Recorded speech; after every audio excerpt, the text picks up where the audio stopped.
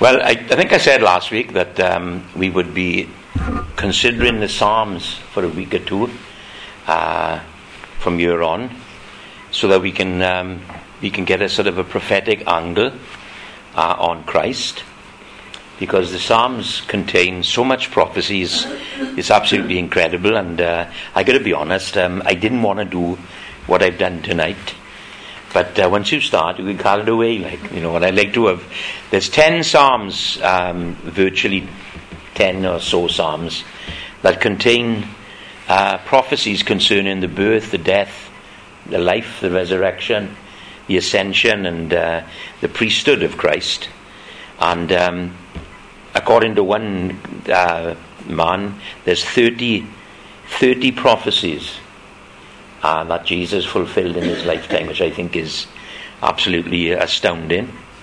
But of course they spread over 10 Psalms, and I started at Psalm 2, and I got to be honest, it didn't get no further than Psalm 2.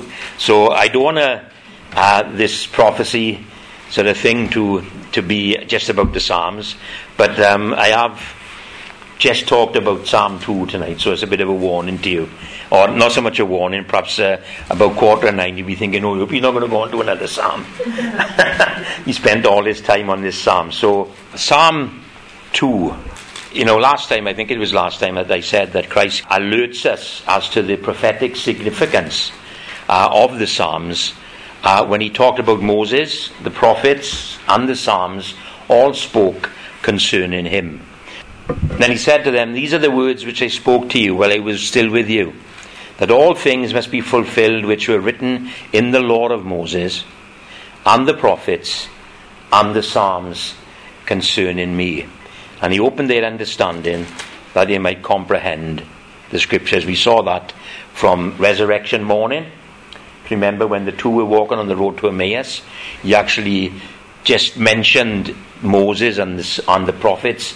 And then when they met up again then in the upper room, I think it's Luke chapter 24, when he had all the disciples there, he mentions the law of Moses, which of course are the first 5 books of the Bible, Genesis to Deuteronomy. But they all talk about Jesus, and if you went down to the Bible bookshops, you will see books where Jesus in Exodus, and Jesus in Leviticus, and Jesus in Numbers. He's all over the place in Moses' first 5 books. And then, of course, the prophets, then you would expect to find references to Christ's life and death and resurrection and stuff in the prophets, because, well, the clue is in the word. They are prophets. They prophesy of the one to come. But then there's the Psalms. And the Psalms, you would have thought that the sentimental, emotional hymn book of the Bible would have such hard-hitting evidence concerning the Messiah. Evidence that would comprehensively identify him through what he did and through what he said, where he went, where he was born, and this type of thing. Evidence that would produce the driving force behind the progress of God's eternal plan. It's all there in the book of Psalms. This amazing outline of God's plan of salvation is there so plain for us, even in the book of Psalms, and evidence, of course, that would also give the Bible itself a supernatural feel. How do we know the Bible is the Word of God? Because it is full of prophecy. It is written by someone who knows the end from the beginning. And even in the Psalms, these sentimental, emotional pieces of poetry, a lot of them, and yet God shows us how supernatural the Word of God is by what he has written there in the Psalms. And you wouldn't have thought it, but they do. And as I said, there are at least 10 Psalms that speak directly into the life, the character of Christ. And they give us at least 30 important snippets of detail about his birth, about his life, about the cross, about the resurrection, even the ascension, and his eternal priesthood. It's all contained there in the Psalms. When you think that these books, or this book, these Psalms, were written at least 1,000 years before Christ ever appeared on the scene of time, then these Psalms constitute a very remarkable book. And perhaps it would be a good idea to spend 10 Thursday nights looking at each Psalm. And we're not going to, but they are there for us, and perhaps someone else could take up the strain of going through each Psalm. We've gone through them all in ministries over the years, but to bring them all together just to see how remarkable the book of Psalms is. It's so often when you're preparing a service, you think, well, what am I going to read to start? Sophie does this every Sunday morning about 25 past 10. What am I going to read to start? And I'll have a look in the Psalms. That'll be okay. But when you think that they are absolutely incredible, then it's a good thing to look into the Psalms. And we're going to look at Psalm number 2. It's a psalm that actually mentions the sacred title that the New Testament writers continually use when identifying the Son of God. It's the title Christ. Christ. Why do the nations rage and the people plot a vain thing? The kings of the earth set themselves, and the rulers take counsel together against the Lord and his anointed. And there it is, the word anointed. This is the title of Christ. The actual Hebrew word is the word Messiah, and of course we would pronounce it Messiah, and the Greeks would pronounce it Christ. That's what we have here, Mashiach, and we would pronounce it Messiah. When it was translated into Greek, of course, Christ. So when the woman of Samaria said, we know the Messiah is coming, she said in one verse, which we'll have a look at in a minute, and then when she goes to the men to tell her that I found a man who told me everything that I ever did, is not this the Christ? She uses the two words. She uses the word Messiah and she uses the word Christ, because they are the same word. One is Hebrew and one is Greek. And that woman, this is what she says in John chapter 4, I know that Messiah is coming. And John, as he always, as his wont is, he sort of gives us a little bit of understanding there, because she didn't say the Christ when she was talking, as we see some people say. I know that the Messiah is coming, who is called Christ. That's John just giving us a little explanation for us Gentiles. When he comes, he will tell us all things. And Jesus said to her, I who speak to you am here. And then, of course, a bit later on, the woman then left her water pot, went away into the city, and said to the men, come and see a man who told me all things that I ever did. Could this be the Christ? Could this be the Christ? So that we can see that the title Christ is the Greek equivalent to the Hebrew Messiah, which means anointed one. So the very title of Christ, Jesus Christ, is actually written for us here in Psalm 2. But notice with me two things about this word. His anointed. His anointed. Now the word anointed means to be set apart, consecrated for a particular service. When we go through the Old Testament, we know that the priests were anointed with a special blend of oil. And of course the kings were anointed. If you remember the story of Samuel anointing David, the Bible says he took his horn of oil and went to anoint the king. So we can see that ministry and sort of royalty were all set apart for God, for his service, by the anointing of oil.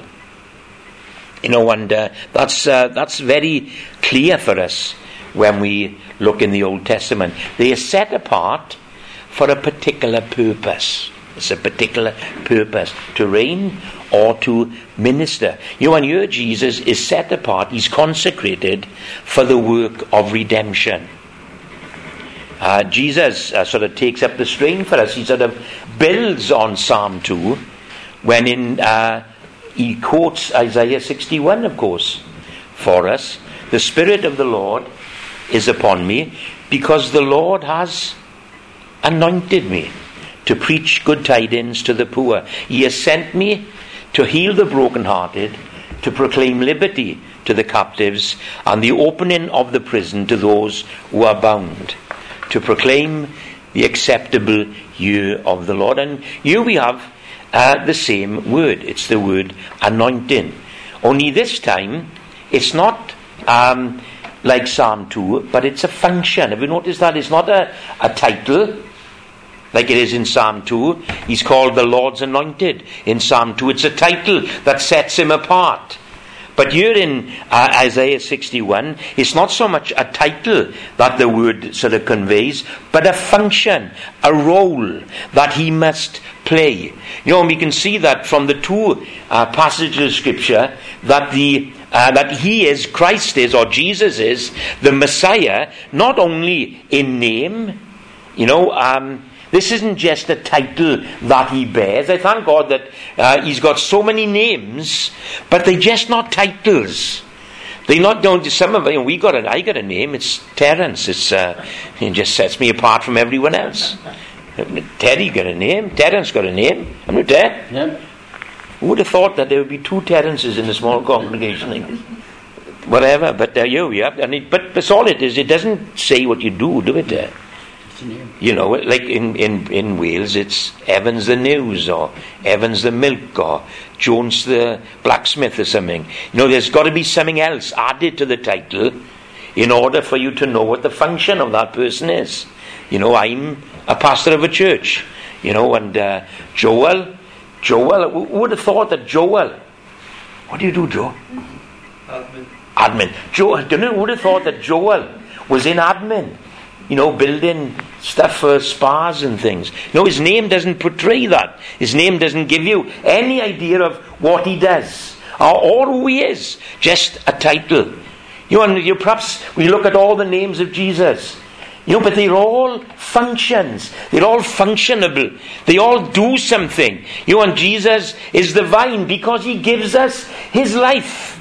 And he keeps us... makes us fruitful on the vine. He's the door because we go through him to God. He's the way because he has made it with his own precious blood. So every title that Jesus has is not only a title, but it suggests a function, a purpose. We can revel in that. Because anything that we need, all we got to do is look at Jesus and see if he has a title. It's like today, innit? We've got an app for that. There's an app for that. Matthew just had a new boiler put in, and he's got an app on his phone now that he can work his boiler from his phone because he's got an app. Right now, unfortunately, on Monday he lost his phone. So I said, "Well, how are you going to manage now?" She said, "Well, I got to get up off my chair now and I got to walk all the way to the wall and press a couple of buttons like we have until I get a new phone so I can put a new app on it." I got an app for that. Well, Jesus has got a name for everything that we go through. Everything that you and I need in life, from cradle to grave, or from cradle to glory, God has got an app for it. And his name is Jesus. And he's got so many names. So everything is covered. And here it is the anointed one. And he's been anointed for service. It's a function that he takes up. So he's not Messiah in name only. We don't just call him Jesus Christ. The Christ means something very important. It's a ministry that he conducts, a purpose that he performs. What does he say? Or what does it say of him? I have come to bind up the brokenhearted. I have come to set the captives free. You know, in his own words, he said, I have come to seek and save those that are lost. You see, everything about him is functional. You know, he's not just a figurehead of Christianity. Like so many other sort of leaders of religions, they are figureheads of their religion. But with Christ, he is full of purpose and full of functionality. And what we need, we can get from him. And that's what the beauty of this. You know, I have come to set the captives free. He is the Messiah, but he has a role to play in the redemption of his people. He has a role to play in the sanctification of his people. He has a role to play in introducing us to the Father. He has a role to play in clothing us with righteousness. All these roles are played out by the titles of Christ. But notice also, he is described as the Lord's anointed. The Lord's anointed. Which is, I think, is very, very important. You know, the Jews asked him on a number of occasions, by what authority do you do these things? By what authority do you do these things? You know, remember when he upturned the tables in the temple and started to whip people about the head with reeds and stuff? Then, you know, they got a little bit miffed with him, and I suppose the obvious thing was to ask him, well, what authority have you got to do all this? What sign can you give us to do all these things? You know, there's a part of me would say, how dare you ask the King of Kings and Lord of Lords? How dare you ask your own Messiah what authority he has? Don't you know that he is the anointed one? Don't you know that he is the Lord's anointed? You know, he's been anointed by the authority of God himself. He has eternal credentials, divine qualifications. Why? Because Jehovah himself has anointed me to do these things. He set me apart to do these things. He sanctified me to do these things. You know, we've seen over the last couple of Sunday mornings that Jeremiah was set apart by God in the womb. He was sanctified to a certain position, to a certain job that he had to do. And God has done that to Christ. He's anointed him to do these things. In fact, a number of places in the Gospels, Jesus ascribed all his authority to God.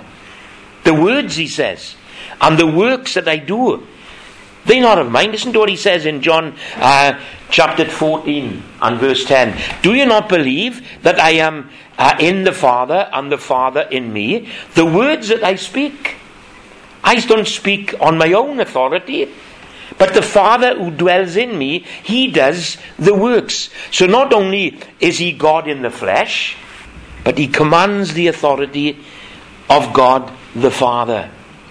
And when he came with a divine mandate.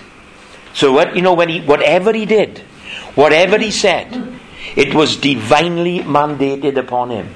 The words that he said, they weren't his. He says, I'm speaking what I hear from my Father. The works that he did, they weren't his. I do what the Father tells me.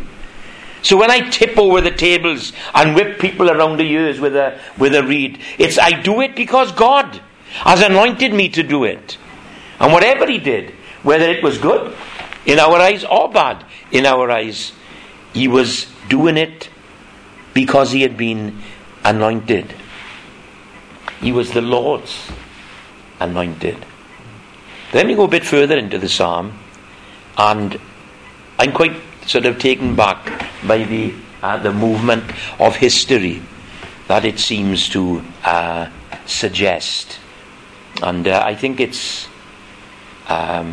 amazing.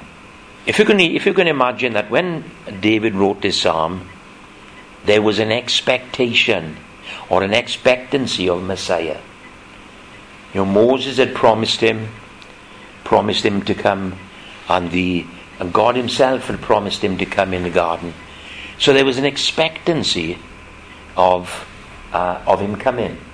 When you expect something wonderful like that, you would expect him to have a royal fanfare. You would expect him to have a ticker tape procession. The people would line the streets with flowers and palm trees and things. That when he came on the scene, everyone would stop what they're doing. It would be a JFK moment, that everybody knew where they were when Messiah put his feet upon the ground. You know, and David was amongst that messianic expectancy. But what he writes blows you away. It absolutely blows you away. And this is what he says. Why do the nations rage, and people plot a vain thing? The kings of the earth set themselves, and the rulers take counsel against the Lord and his anointed. What a difference. What a difference. This person who should have been welcomed with open arms, a state procession should have been there for him, from his own people at least. And yet included in these nations is the nation of Israel, who turned against him in so many different ways, and still is turned against him. Is anointed, the Messiah, the one that God had promised, turfed out of the people. What did John say? He came to his own, and his own received him not. You know, we've already seen in our studies how Satan leapt into action as soon as the plan of salvation was unveiled to him in the garden. You know, in order to thwart that plan by destroying the lineage of Christ through one devious scheme or another. Do you know, as I was writing that, I thought of Dick Dastardly. You know, Dick Dastardly in the wacky races, if he concentrated on his race, he'd win every race. But all he concentrates is on stopping other people winning it. And so he loses it every time. You know, and I used to sit down and look at him and think, why doesn't he learn? He's got the best car. You know, it's a rocket-propelled car. And he can go quicker than any, because he shoots off. He shoots off about 10 miles in order to set a plan to stop the others going past him. And of course it always backfires. And you think to yourself, when are you going to learn, Dick Dastardly? And then you think about Satan, and he's exactly the same. So deceived. He thinks that he can thwart the plans of God. And every time, God just pushes him to one side, humiliates him, and he moves away with his tail between his legs. You know, but having failed to destroy the lineage of Christ by destroying Israel, we see him, the same person, trying to snare Christ into succumbing to the flesh, just like Adam did. You know, the first thing he did when man was placed on the earth was snare the flesh. You know, to introduce Eve to the beauty of the fruit and the wisdom that would be gained if she ate it and she looked at it. And all of a sudden her flesh became all powerful and overpowered her spirit. And she took it because it was good for food and it was wise. Something to make you wise. And she fell for it. You and here is Satan, as we come to Matthew chapter 4, he tries the same trick on Jesus, the second man, or the last man, the second Adam. You know, and he puts the hunger before him. Make these stones bread. He puts fame before him. Jump off the temple and let your angels catch you, to the rapturous applause of everyone in the city. He puts so many things about fame and hunger and of course pride. Bow down to me and all this can be yours. Trying to snare Christ with the flesh. You know, the flesh is a powerful ally to Satan and his schemes of hunger, pride and fame. You know, they snare so many of us. Sometimes I think we are easy pickings for him. But he come up against his match when he tried to do it to Christ. You know, because Christ went to the cross. So a few years ago, me talking about the plans of Satan to keep him from the cross. Right up until the very time that he was on the cross, that there was temptation to come off the cross, because the cross was the death knell of Satan. But his plans were frustrated. And the Lord went to the cross. And now, of course, we see the next part of these wicked opposition. And it's recorded perfectly in Acts 4 for us.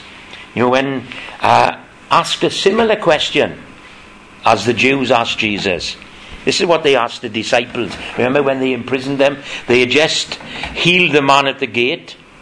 And because of that, they had preached in Jesus' name. And the authorities had taken them into custody. And this is the question that they asked. By what power or by what name have you done this? Exactly the same as what they asked Jesus. By what authority? What sign can you give us that will allow you to do all these things? And here we are. The same question. By what power or by what name have you done this? And they answered. By the name of Jesus Christ, Messiah of Nazareth, whom you crucified, whom God raised from the dead. By him, this man stands before you whole. And there it is again. The Christ. His title, his role, taken on now by the apostles. And here we are this evening. And it's our privilege and our responsibility to introduce our society to our Christ, to our Messiah. You see, the apostles took up the strain on the day of Pentecost, and then they went through their life. And many people have taken up the strain over the 2,000 years that have existed since that moment. And now we have come to the kingdom for such a time as this. And it is our responsibility to introduce Christ to our society, because the needs of our society are exactly the same needs as the needs of the Apostles' society and Christ's society and David's society. Everyone, every society that has ever lived on this earth has a need of Jesus, has a need of the Messiah. But if you remember, on that day, when they were released from prison, they immediately went to a prayer meeting. Prayer meeting. How old-fashioned was that? They went to a prayer meeting. And just listen to what they said. And I got a big verse for us to read. Lord, you are God, who made heaven, earth, and the sea, and all that is in them, who by the mouth of your servant David have said, why did the nations rage, and the people plot vain things? The kings of the earth took their stand, and the rulers were gathered together against the Lord and his Christ. For truly, your holy servant Jesus, whom you anointed, both Herod and Pontius Pilate, with the Gentiles and the people of Israel, were gathered together to do whatever your hand on your purpose determined before to be done. Now, Lord, look on their threats and grant your servants that with all boldness they may speak the word. Now notice, they changed the word from anointed to Christ. It's against the Lord and his Christ, which of course is right, because here we are speaking in Greek. And notice how the world has come against him. Herod, Pontius Pilate, the Gentiles, and the people of Israel. And this is so close to the Psalm 2 description of the kings of the earth. You see, the disciples were not surprised that their message was given such a hostile reception. If the Daily Mirror had been written in those days, then it would have said, Psalm 2 enacted in Jerusalem today. We will go on as our studies go on from here, when we sort of escape the gravitational pull of the Psalms, when we get back into sort of more contemporary things, we will see that those four groups of people are still aligned against Jesus. And we will find that at the very end of the age, whenever that will be, those four groups of people will still be against Jesus. And then when he comes, one of those groups will repent and become saved and will receive him as their Messiah. But I would suggest that the other three will still be against him. Herod? Who's Herod? Herod is a pagan king. He had very loose connections to the Jews, and he was a nasty piece of work, to say the least. Pontius Pilate, of course, represents the empires of men, and of course the Gentiles represents the nations of the world. And there'll become a time, as we go through these studies, that we will find those people gathered together against Jesus when he comes to take the world to himself. You know, the great bone of contention that festered with the Jews concerning Jesus was the fact that he claimed to be God in the flesh. You know, culminating, of course, in John chapter 10, when perhaps for the first time the Jews really showed their true colours. You know, he was talking and speaking and claiming to be God, and then this is what they say to him, or this is what he says: I and the Father are one. You know, which really speaking is, I'm God in the flesh. And then the Jews took up stones to stone him, and Jesus answered them, many good works I have shown you from my Father. Which one of these works are you stoning me?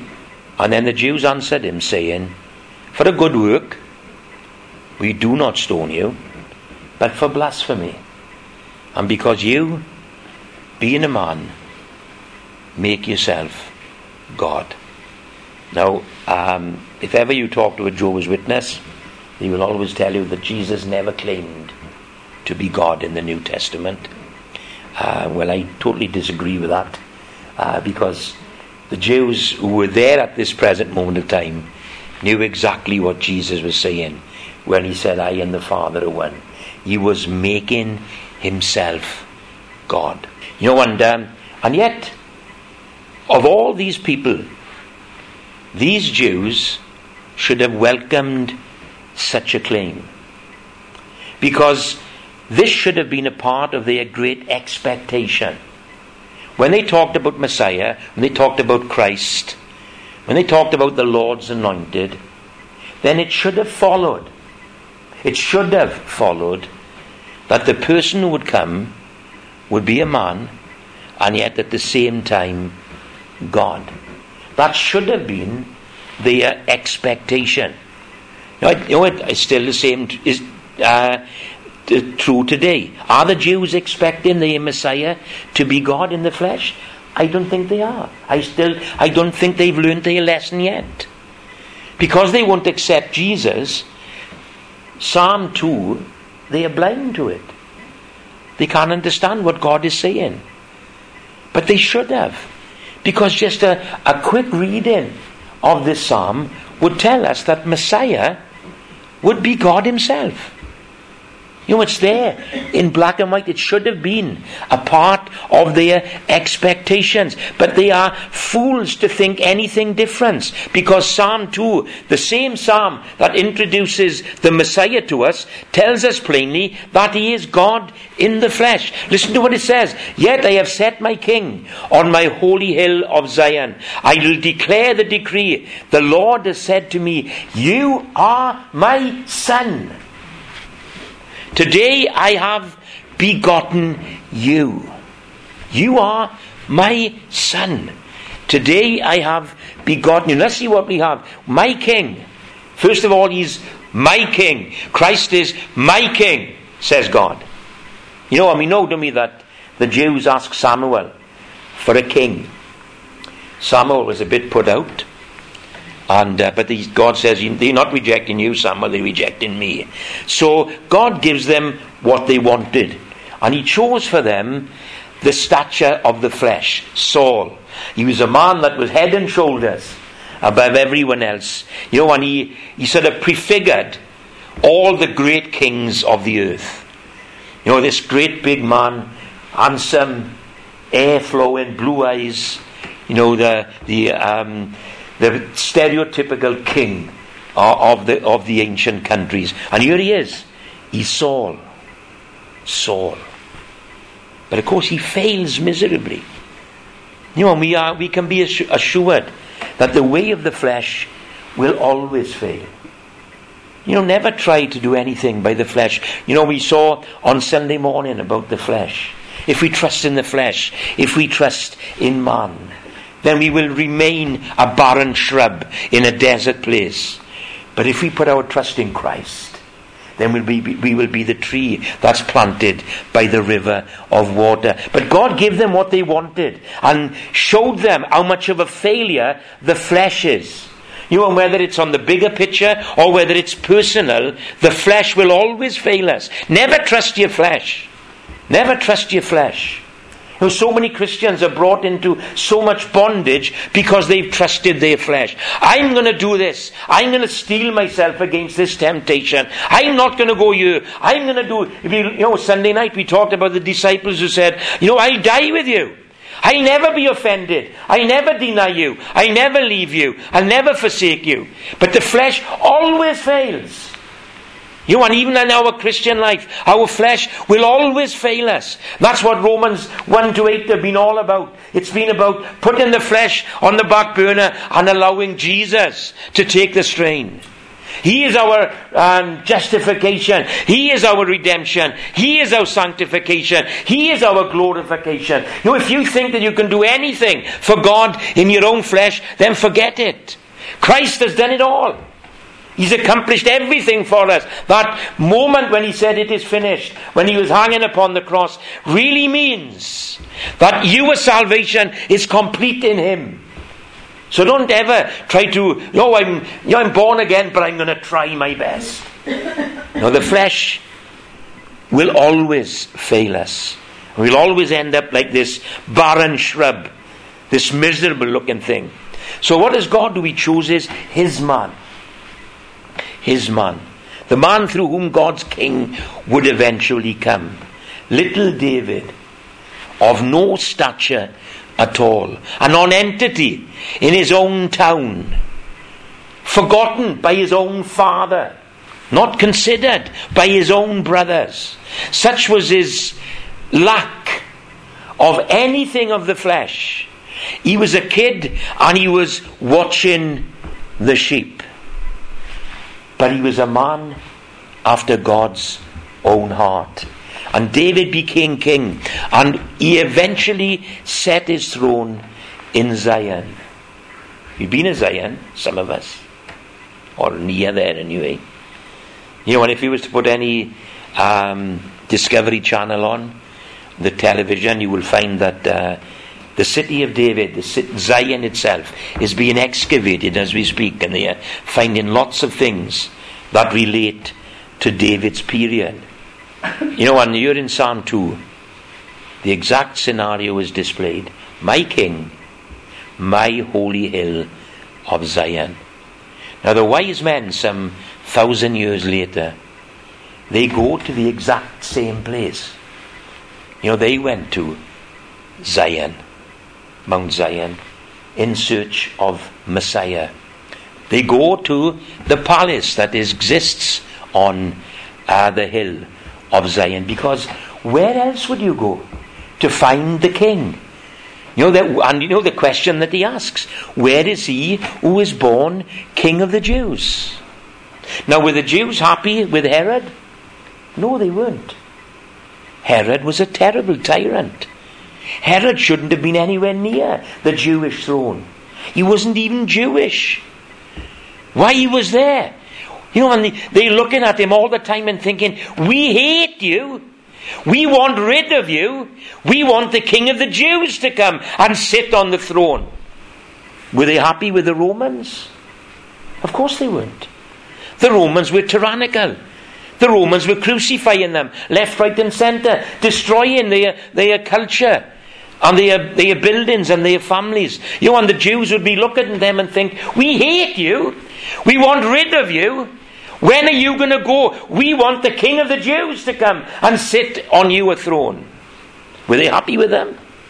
No.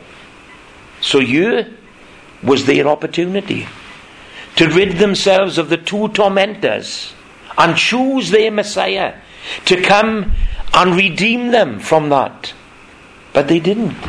And if you read Matthew chapter 1 or 2, when the wise men came and they asked the question, where is he who was born King of the Jews? It said Herod was disturbed and all Israel with him. That's very strange, isn't it? They were waiting for him. And they had a job for him to do. There was Herod on this side of the temple, and there was the Romans on this side of the temple, crushing the Jewish culture and the Jewish religious system to death. And they wanted to be free. And the one born in Bethlehem was the one to do it. And they rejected him. They didn't want a baby wrapped in swaddling bands. They wanted a mighty warrior to come and undo their ailments. And Jesus failed to fit the bill. But as we read on, we move on from king to son. And this is where it gets really, really interesting. A king can be a human being. A son has to be God. A king can be a human being. David was a human being. A simple human being. But his son, the son of David, the king which was set on God's holy hill of Zion, was also his son. My son, today I have begotten you. Now I got two sons. And do you know that both of them are of the same essence as myself? No different at all. There's a bit of Pauline in them. There's a bit of me in them. There's a bit of my father and mother in them. There's a bit of Pauline's father and mother in them. But they are basically of the same essence as me. They are human. Because that is the principle of creation. When God created the world, he said these words. He said, and the earth brought forth grass, the herb that yields seed according to its kind, and the tree that yields fruit, whose seed is in itself according to its kind. He goes on to say that the animals bring forth according to their kind. An horse will bring forth a horse. Much to the dismay of Charles Darwin and all the other sort of deceived people. Richard Dawkins I was thinking of. I like to get Richard in on a Thursday, as you know. A horse has always brought forth a horse, and a dog has always brought forth a dog, and a man has always brought forth a human being. And notice it says here, today I have begotten you. And so Christ, having been begotten of God, has the same qualities of deity. He is the same essence as God. And in Jesus we see God himself. I and the Father are one, he says. No one can say that unless they are God. That's why the Jews wanted to stone him. This was his claim, that yes, I'm in the flesh, but I'm God in the flesh. That's why it was so lovely to hear Matthew talking about the transfiguration, because God in the flesh broke through the skin of Jesus and showed them exactly who he was. He's God in the flesh. He's God in the flesh. He is God. But more than that, he's our God. He's our God, and we're here tonight to worship him and to thank him for all that he has done. He is also begotten. Today I have begotten you. Now, we won't have time to fully understand this phrase, but it's repeated 3 times for us in the New Testament. I have begotten you. What does it mean? What does it suggest to us? In Hebrews chapter 1, it says, for which of the angels did he ever say, you are my son, today I have begotten you? And again, I will be to him a father, and he shall be to me a son. But when he brings the firstborn into the world, he says, let all the angels worship him. Which is an obvious reference to Christ's physical birth at Bethlehem. God brought him into the world. But then we go to Acts chapter 13. And in Acts chapter 13, you are my son. Today I have begotten you. And that he raised him from the dead. No more to return to corruption. He has spoken thus, I will give you the sure mercies of David. Therefore he also says in another psalm, you will not allow the Holy One to see corruption. Which of course again is an obvious reference to Christ's physical resurrection. Part of that verse there was actually quoted by Peter on the day of Pentecost. And then of course in Hebrews chapter 5, so also Christ did not glorify himself to become high priest, but it was he who said to him, you are my son, today I have begotten you. As he also says in another place, you are a priest forever according to the order of Melchizedek, which is another obvious reference to his birth into the eternal priesthood. So in just one remark in Psalm 2, we see that Jesus is the firstborn of a pure and sanctified human race before God who will spend eternity with God. Never before had someone been born of a woman spotless and pure and holy. He is the firstborn. Why? Because he is God's son in the flesh. Psalm 2 tells us that he is God's son in the flesh. Then of course he tells us that he is the firstborn from the dead and heads up a race where death will no longer be an enemy to any of us.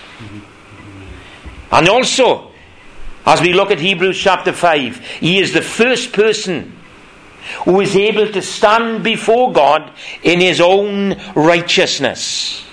No one else can do that. No one else. You can't do that. I can't do that. The greatest person that has ever walked the earth besides Christ cannot stand in his own righteousness before God. But you and I, because we've got such a great high priest who is pure and spotless and without sin, we stand in his righteousness. So this psalm is telling us that he is the son of the beginning of a new race. He is the beginning of a race that is unaffected by the ravages of sin. And he is the beginning of a new race that is righteous before God. And for eternity, we will relax in the righteousness of Christ as we spend our time in the presence of God. The righteousness of Christ. The psalm finishes with some wise words. Wise words to the kings of the earth and to anyone who will listen, of course. Look, boys, this is my sort of paraphrase. Christ is destined to reign forever. He is the sovereign of eternity, and he will rule with a rod of iron. Best get on his side. This is the advice that God has given to the world. Up until now, they haven't took it. By and large, the world has gone against the advice of God. Here tonight, we can say that we have gone with the advice of God, because we are here to kiss the Son. Kiss the Son, says David, lest he be angry and you perish in the way, when his wrath is kindled but a little. See, whatever he does to this world, and he can fry it with a look, he's got an awful lot more in his armoury. The world can have all their different great big different things, but they are no match to just a little of his wrath. Blessed are all those who put their trust in him. And here we are tonight, just a small pocket of people in the Rhondda Valley or in Ystrad, as they say Ystrad, who have joined together tonight to express our trust in Jesus. We have kissed the Son.